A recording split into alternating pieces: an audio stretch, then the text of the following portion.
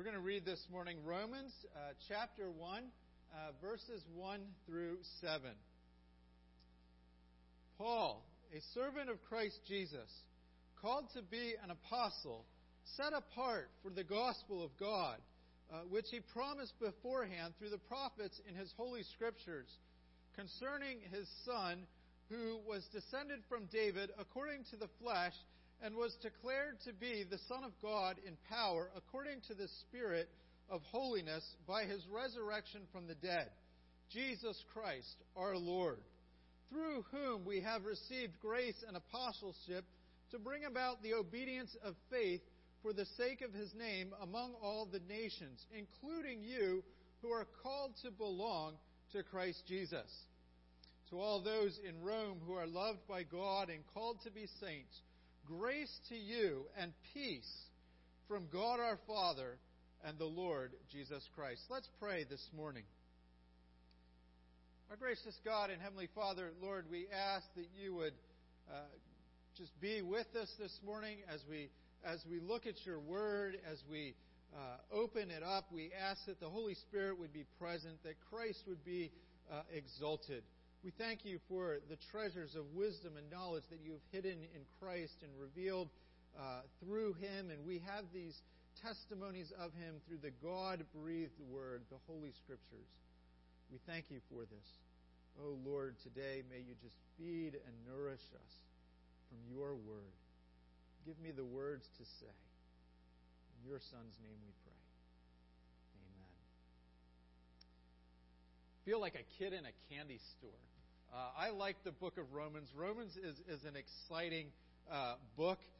It used to be my favorite book of the Bible, but now it's kind of my second favorite. Hebrews is my first, but they're right up there at the top. And you want to, when you get into Romans, you just want to feel like you're doing it justice. This is probably the most.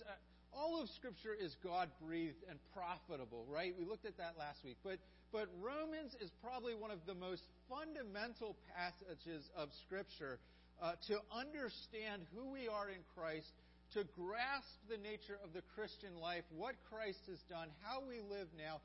It gives us such riches of truth and doctrine and teaching, and it also gives us such practical things. Particularly as we move in towards the end of the book, you'll see there's a shift in Paul's tone as he teaches us how to apply the doctrines that he's given us. So I really hope you'll pray for this series. Pray for me. Pray for us as a church, that we would learn from God's Word, that He would feed us, that God would grow us spiritually through the Word here. Pray also that God would grow the church through the preaching of Romans, through the preaching of the gospel, particularly as it comes out in the book of Romans.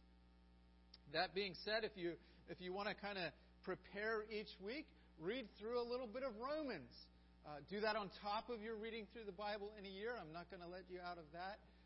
But don't be afraid to look ahead a little bit and say, okay, well, what's coming next week? We'll be picking up in verse 8 and going through a section next week. So I kind of feel like a kid in a candy store this morning. As you think about the book of Romans, Paul is writing to a place where he has not yet been. You see, we ended the book of Acts before Christmas, and we talked about how Paul gets to Rome. We know that Paul went to Rome. But we forget when Paul writes this, he has not yet been to Rome. Did any of you ever have a pen pal? A pen pal that you never met? I had one for about 2 letters. I think that was about all that we threw back and forth, and we forgot to write each other. But what do you say to someone that you've never met? What do you put in writing to them? Paul is an apostle, and he's writing to a church that has already been established in Rome. We think what happened is on the day of Pentecost, when there was that speaking of tongues in Acts 2, we find out there were people from all over the world. We think the church in Rome got started by people that were there, that heard the gospel, and then went back to Rome. And so it was started fairly early, but it was started really before the gospel itself had spread as the apostles are going out. Remember how they kind of spread out centrally in emanating rings from Jerusalem. But Rome is out here, and it's started already, and the church in Rome, and Paul's going to get there. That is his great hope. At the time he writes, he doesn't know how he's going to get there, but he has this burden to take the gospel to the ends of the earth. And Rome is, in a way, because it's like the New York City of its day. Everybody who's anybody goes there. People come from all over the world to get to Rome. It's the center of where the nations are gathering, where the gospel needs to go as it's going to the nations. And so Paul writes to a church that he hasn't met, and part of what he does is he introduces them to the gospel that he preaches.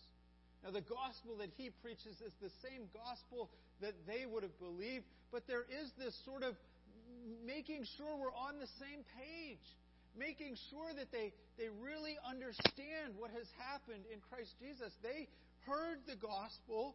They heard it preached, again, perhaps by Peter. They left and went back to Rome. They've shared it with some of their friends. This is a very young church spiritually. Whether you are young or old spiritually, there are wonderful things that we can continue to learn from the book of Romans. Wonderful truths about the Christian life. Our main point this morning is that in the gospel, God calls you. What is the gospel? If someone walked up to you and said to you, in 30 seconds or less, give me the core of the gospel, what would you tell them? If you believe that it is the gospel that saves you, how would you communicate it to someone else? What would you tell them? What is the core of our Christian faith? In the gospel, God calls you. But I want you to notice in this passage, the message of the gospel is not primarily about you. It's about Jesus. Paul introduces himself and he gets right to the point. This is about Jesus. How has God saved you? What has God done for you and for me? Paul says, let me tell you about the gospel of God, which is about Jesus. So often in our day and age, we make the gospel about ourselves. Now, certainly in the gospel, as we believe in the Lord Jesus Christ, we receive the gift of salvation. But it's a gift. You didn't do anything for it. It's not about you. At Christmas, you give thanks to the giver of the gift, the one who put them under the tree. And so it is in the gospel. We give glory to God. We give praise to the Lord Jesus Christ. If we are going to know the gospel, we need to understand who Jesus is. Here's a thought experiment for you. Particularly those of you who have read Romans a number of times and perhaps are familiar with Reformation tradition. Romans chapter 1, verses 16 and 17 says this, "For I am not ashamed of the gospel, for it is the power of God for salvation to everyone who believes, to the Jew first and also to the Greek. For in it the righteousness of God is revealed from faith for faith. As it is written, the righteous shall live by faith." Most of us take those two verses as the theme or the center of Romans. And there's a certain truth to that. But the thought experiment for you is, what if the theme of Romans is verses 2, 3, and 4? Who is Jesus? Now, the gospel is about a righteousness from God. That is a major theme in Romans.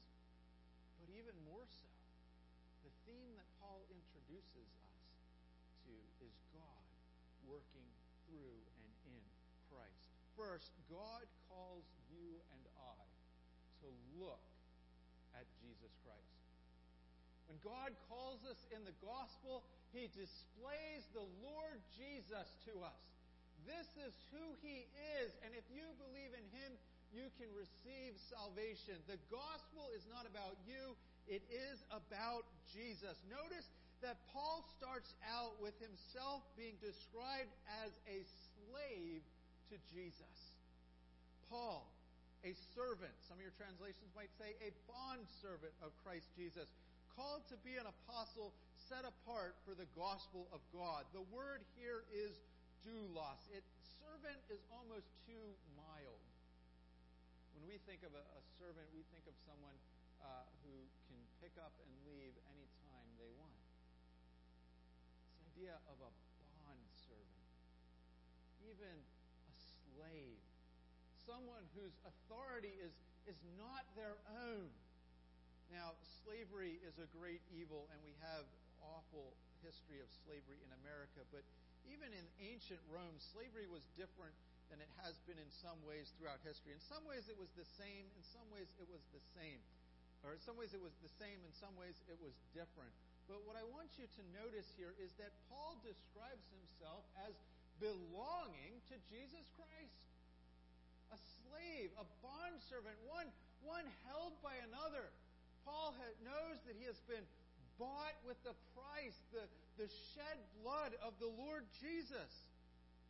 In Acts chapter 9, when Paul is called, the Lord said to him, and here he's talking to Ananias about Paul, he says, "Go, for he, Paul, is a chosen instrument of mine." He's mine. He belongs to me. I have called him to be an apostle. I have set him apart. And Paul will tell us in the pastoral epistles, I was the chief amongst sinners. God did not set apart Paul because he was a good guy. God did not say, wow, that Paul, look at him. I can really use him. Paul was not set apart because of who he was, but despite who he was.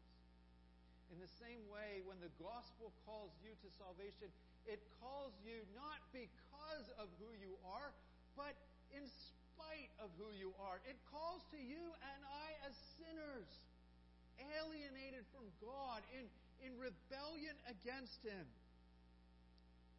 Paul says in Galatians 1:15, "But when He who set me apart before I was born, who called me by His grace," God calls us and Paul by His grace. Grace is that which we do not deserve. What is the gospel?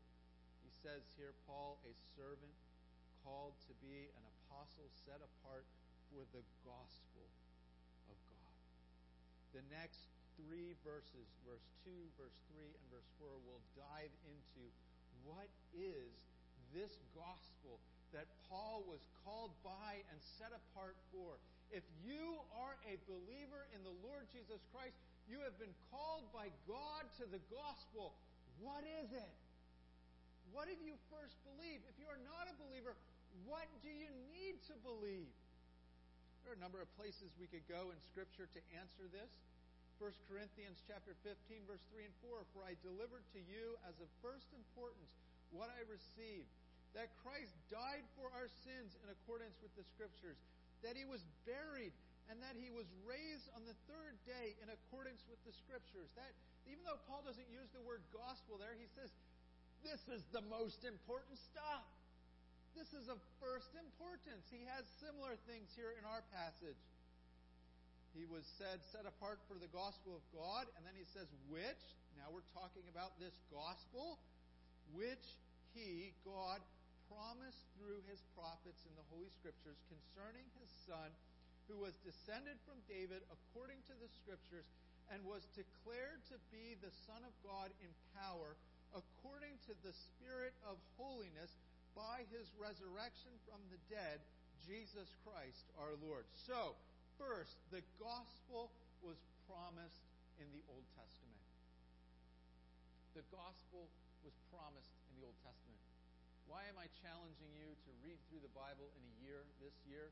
Why am I saying get into your Old Testament? What do you find in the Old Testament?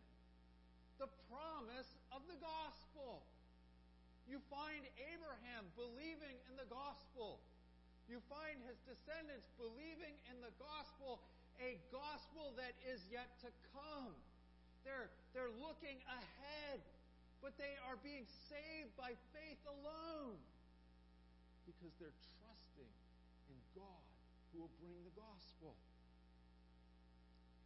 Romans chapter 16, verses 25 to 26. Now to him who is able to strengthen you according to my gospel and the preaching of Christ Jesus, according to the revelation of the mystery that was kept secret for long ages and has now been disclosed, and through the prophetic writings has been made known to all nations. There's this idea here that the gospel is a mystery that is revealed.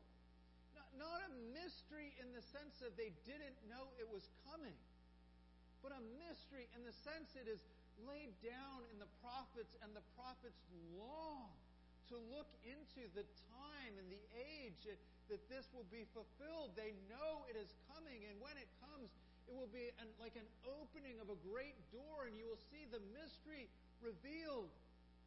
But until then, it's like the door is closed, and you're being told, this is what's on the other side. Wait for it. Look for Him. Put your faith in Him. And now in Jesus, He has come. The gospel was promised in the Old Testament. Galatians 4:4, in the fullness of time.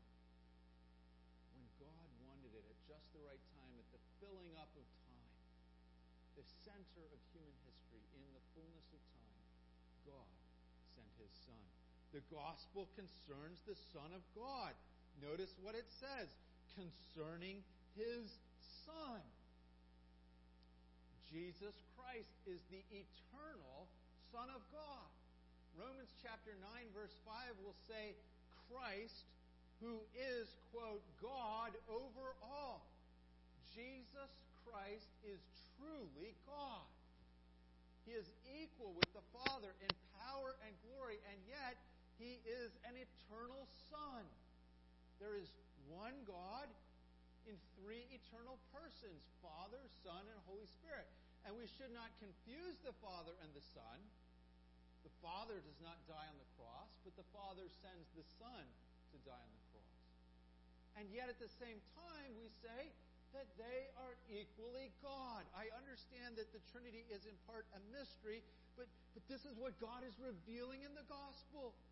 This is who He is, and He sends His Son so that we might see Him and know Him. What does it say about this Son? So the gospel concerns the Son of God. That's number 2. Number 3, the gospel is that Jesus Christ came as the Son of David. Look with me again as we continue through the verses. Who, now it says concerning His Son, and this is what I love about Paul, right? He has these long sentences and the grammar hangs together. And so he says, the gospel of God, which, so that which hangs on the gospel. Then he says, concerning the Son, who, and that who hangs on the Son. And so if you were in your English class, you would start to diagram these all out, and it just gets complicated, but it gets exciting. Concerning His Son, who was descended from David according to the flesh. What does that mean? God sent His Son in the fullness of the time to be born under a woman, to be born of a woman, to be born under the law. But in His human lineage, in His DNA, He is from the line of David. This is part of the promises that were laid down in Scripture beforehand. 2 Samuel 7, verse 12. That David would have a kingdom given to his offspring, literally his seed. The same word descendant here could be translated offspring or seed, the seed from David. And so the promise is, when your days are fulfilled and you lie down with your fathers, I will raise up for you an offspring after who shall come from your body, and I will establish His kingdom. Christ has come in the flesh, Romans 8:3.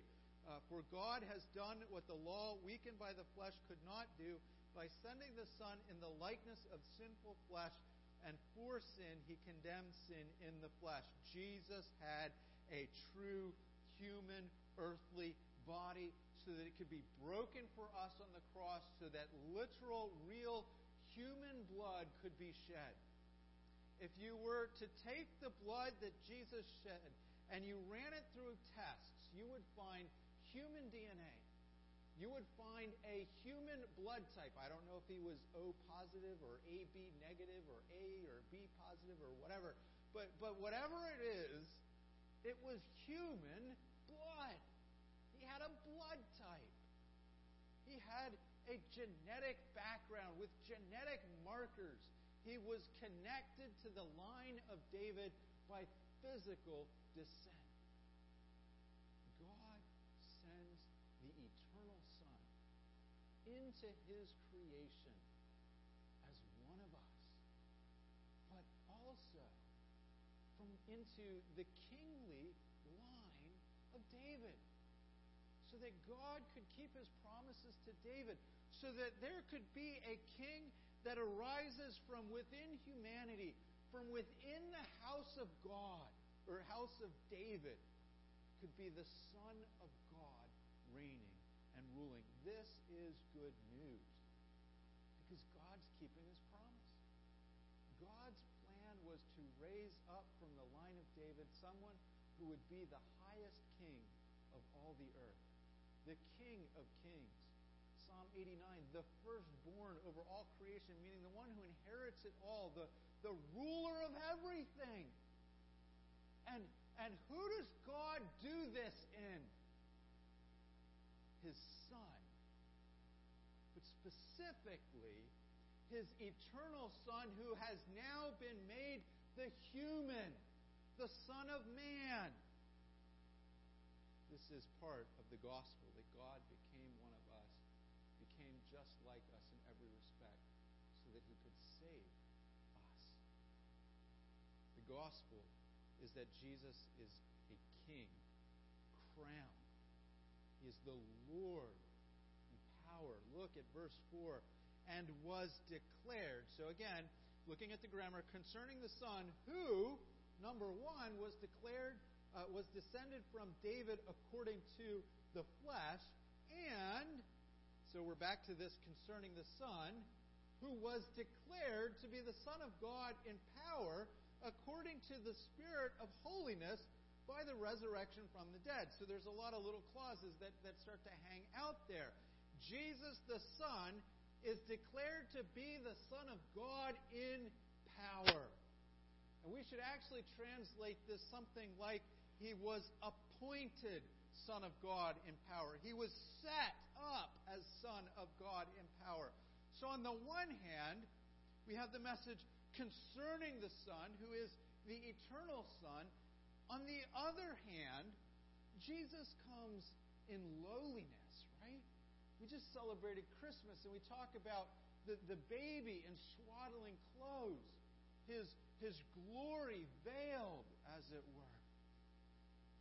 But in His resurrection from the dead, it is a coronation of the King. He is crowned in glory and honor. Glory that He had from before the foundations of the world, but now revealed in and through His human resurrected body. The resurrection, as it were, is the crown set upon the Son who is being raised up as the Son of David. God is putting David's descendant on the throne when He says, "Sit at my right hand." That great verse from Psalm 110. Jesus, who dies in this lowliest of lowliest, humiliating conditions, is now raised up in power. He is put up for everyone to see as the King. "Come, sit at my right hand," says the Father.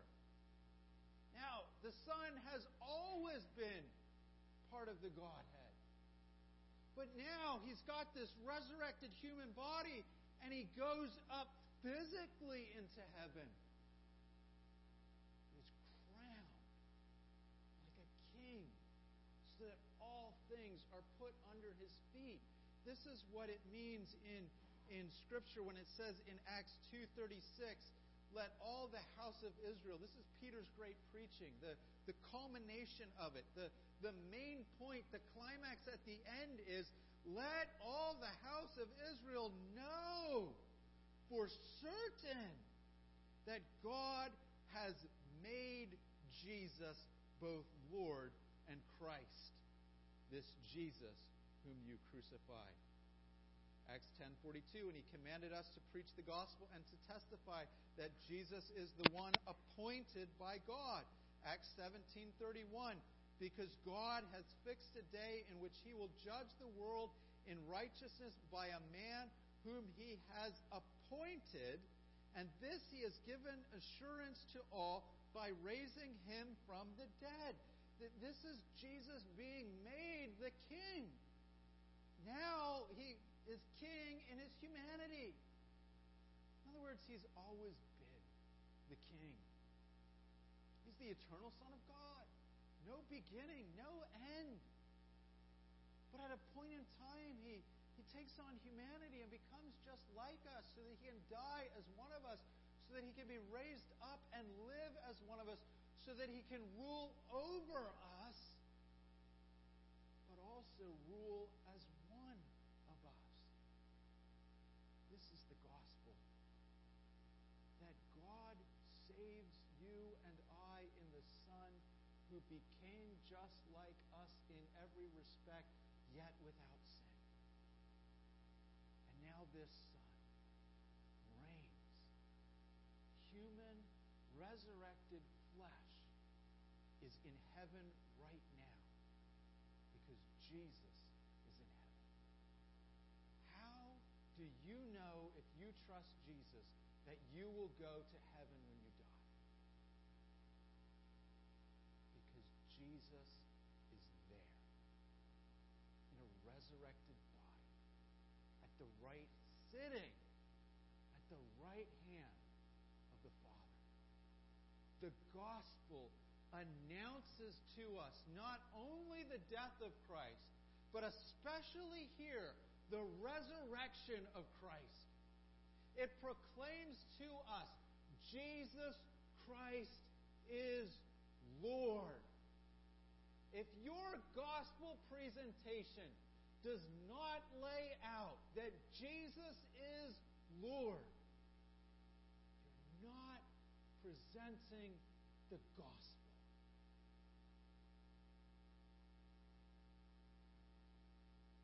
You're not presenting the whole picture. Jesus Christ died for our sins. He rose again from the dead. He is the Son of David, who is now raised up and crowned King. That's what it means, Messiah or Christ. What it means when we talk about Jesus here being the Lord. Is Jesus our Lord? He is this king. He is this ruler.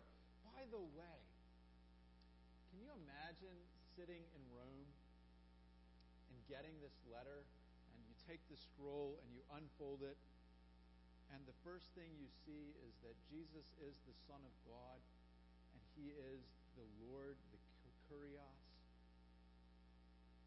Do you know what they called Caesar, who is living pretty much right down the street when you get this letter? The Son of God, the Kurios, the God and Savior, same title used for Jesus in 2 Peter. Can you imagine why some of the Romans didn't like the early Christians? It's fascinating when you think in chapter 13, Paul says, submit to the government. Submit to the Caesar. Don't worship him, right? But submit to him, obey him. He's an authority. But Jesus is the ultimate Lord. What are those things in our life, in our world, that we give pride of place, that we give a sort of functional lordship to, we make them more important than they really are. And maybe even directly or indirectly, subtly even, we start to take away lordship from Jesus Christ. We stop giving him the amount of credit that he deserves. The gospel is not just telling you how to get saved. It is telling you that. But it's telling you who Jesus is, the one who saves you. You can't have a message of how to get saved if you don't have a message about who is the one who saves. He's the King. He's been raised up in power. This guy who was lowly and beaten and cursed and spat upon, who no one cared about, who had nothing physical that people should be attracted to him or drawn to him. He's now been raised up in power, the power of God, the same power that Paul will describe as working in the gospel to save us, is the same power of God that God used in the Holy Spirit to raise Jesus from the dead. Jesus has manifested the power of God, the resurrected body. Oh, he deserves all of the worship, all of the praise. Even before he came to earth, he deserved all of the worship, all of the praise. He is truly God. But how much more do we have to just bow down before him and say, "You are awesome"? Because even though he had power and glory, he set aside the riches of heaven and died on the cross. And when you and I see him in the last day, we will see him in a glorified body as the King, the Son of David, and the Son of God. Think about that. Who is like God? Who is like the Son of God? And this is what God calls you to. He calls you through this message, get saved, believe in the Lord Jesus Christ, but he calls you to it. Come to Jesus. Come to this King of Kings, this wondrous person. Oh, that the gospel would blow our minds as we reflect on the majesty of the Lord Jesus Christ. We are so used to talking about the gospel, about what God did for us, how he saved me. Sometimes we end up talking more about me than we talk about Jesus. I don't want to minimize for the second that God saves us in the gospel. But I also want to maximize who Jesus, the one whom the gospel is about. And so God calls you and I to grace and peace in the gospel. That's our second thing this morning. God calls us to grace and peace in the gospel. Look at verse 5. Paul says, through whom we have received grace and apostleship to bring the obedience of faith for the sake of his name among all the nations. Grace is received through Jesus Christ alone. And for Paul, grace and apostleship go together. Why is that? Well, think about how he's called on the road to Damascus. The same moments where he sees God's glory radiating out of heaven is the same moments where God says, by the way, you're going to be my apostle. I'm sending you to the nations. You're going to learn what it means to suffer in my name. Dietrich Bonhoeffer says, when Christ bids a man, he bids him to come and die. When Christ calls someone, he calls us not only to salvation, but to be this slave, this bondservant. We now belong to Jesus. And the grace that saves is the grace that transforms, as it is the obedience of faith. I take this here to mean faith which produces obedience. That the first thing about believing is you are obeying God when you believe the gospel. God says, believe this and you will be saved. And when you respond by faith that looks outside of yourself and says, I trust Jesus, you're doing what God wanted. Paul says in Romans chapter 10, but they have not all obeyed the gospel. For the Lord says, or for Isaiah says, Lord, who has believed that he has heard from us. So believing is responding to God, hearing the call. It's in a way obeying. But faith also, living faith, true faith, will bring with it acts of obedience. So Romans 15 verse 18, for I will not venture to speak of anything except what Christ has accomplished through me to bring the Gentiles to obedience by word and deed.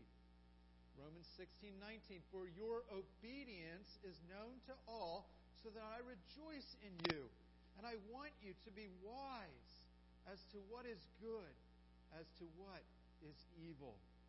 When you get saved, you, in an act of faith, confess that Jesus Christ is Savior and Lord. And what that faith brings along with it, because the Spirit of the living God is at work in you in those moments, is faith brings you to life. And life produces obedience. Life bears fruit. You are alive in Christ Jesus and dead to sin, Paul will say. So later on in Romans 6, we'll talk about us being slaves now to righteousness. Why? Because you and I belong to Jesus the Lord.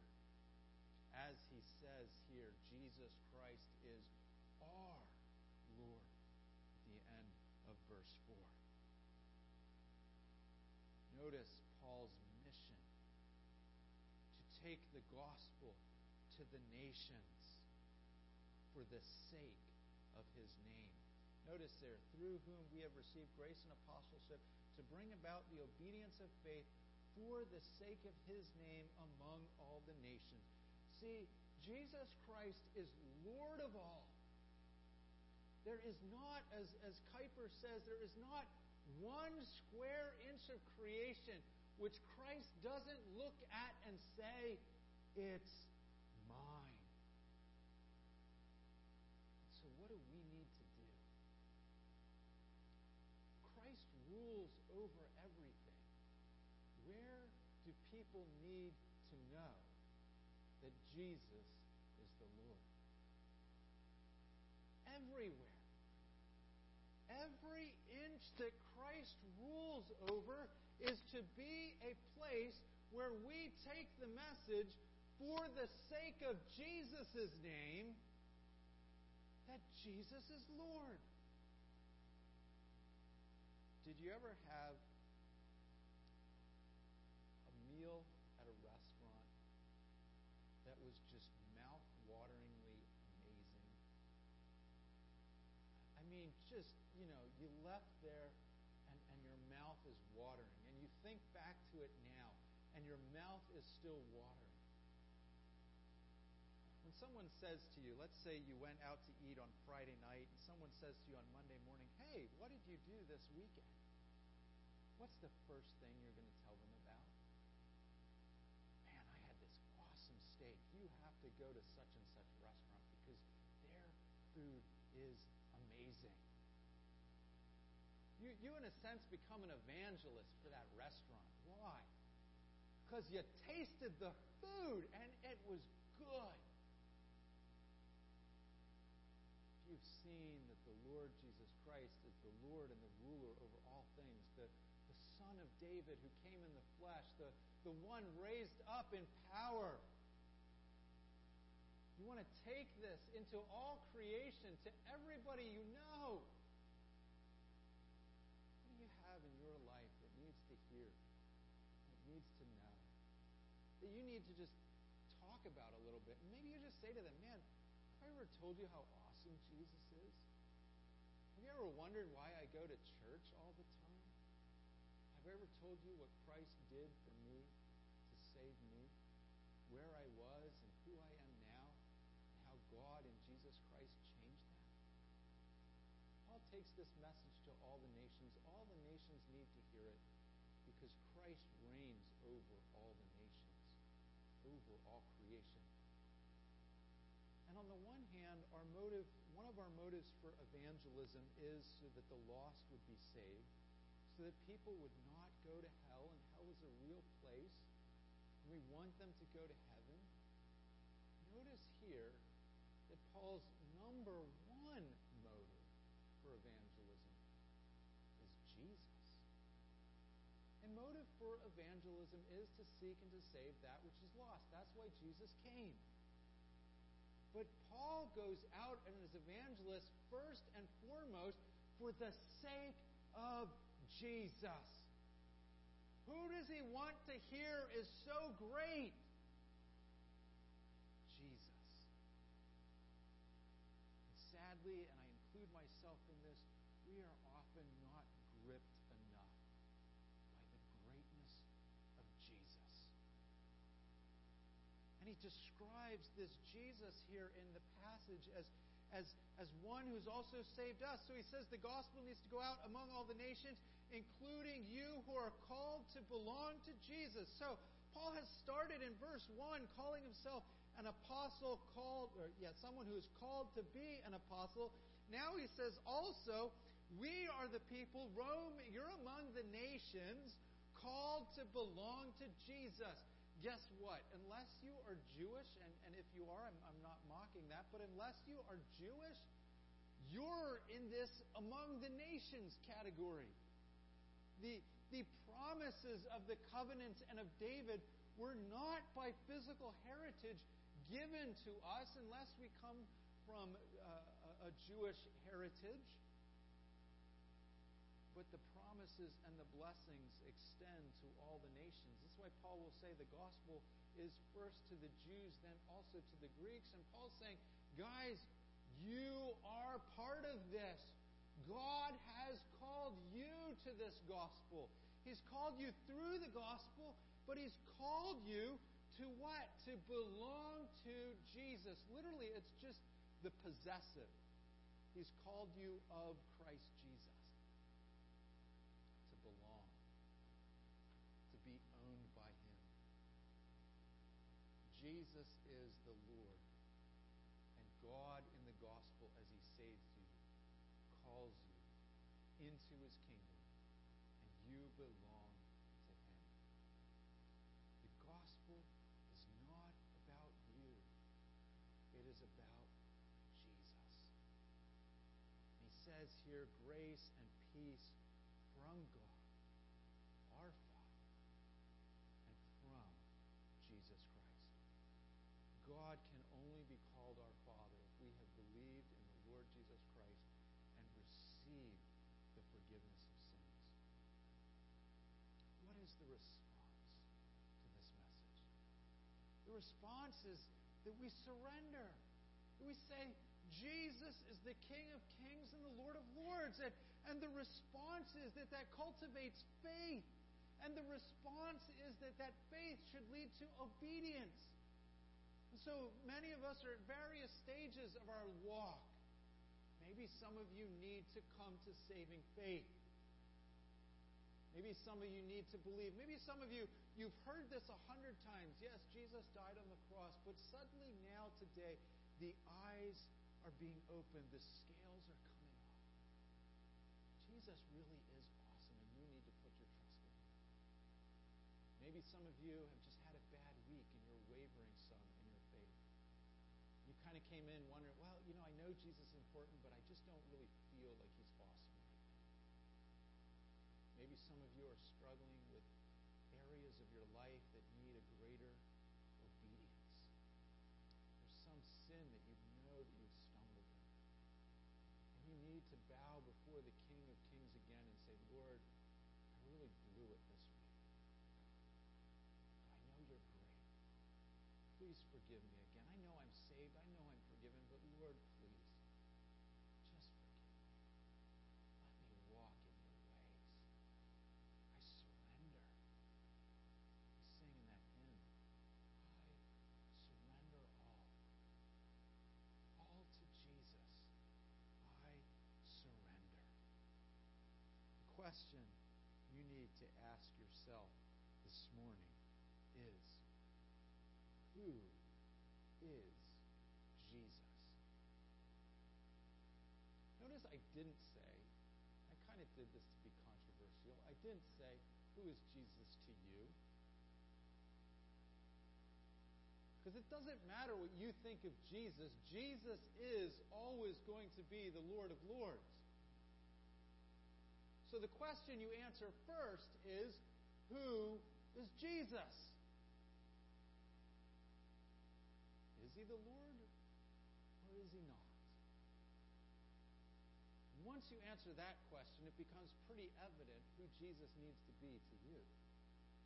But you start with that objective, who is Jesus? When you share the gospel with people, you're not just telling them, this is what Jesus means to me. People will say, oh, well, that's nice that Jesus is your Lord. No. Jesus is the Lord. You either repent and bend the knee and stand with him, or you stand under his judgment. But there will be a day where every knee will bow and every tongue will confess that Jesus is Lord. And the privilege of being a Christian is that God has called you and opened your eyes so that you see that and confess that now. We sing the song. He is Lord. He is Lord. He is risen from the dead, and he is Lord. Every knee shall bow. Every tongue confess that Jesus Christ is Lord. And that's where Romans starts. And that's where you and I need to plant the flag. That's where Faith BFC starts. And that's where your life needs to start. Let's pray.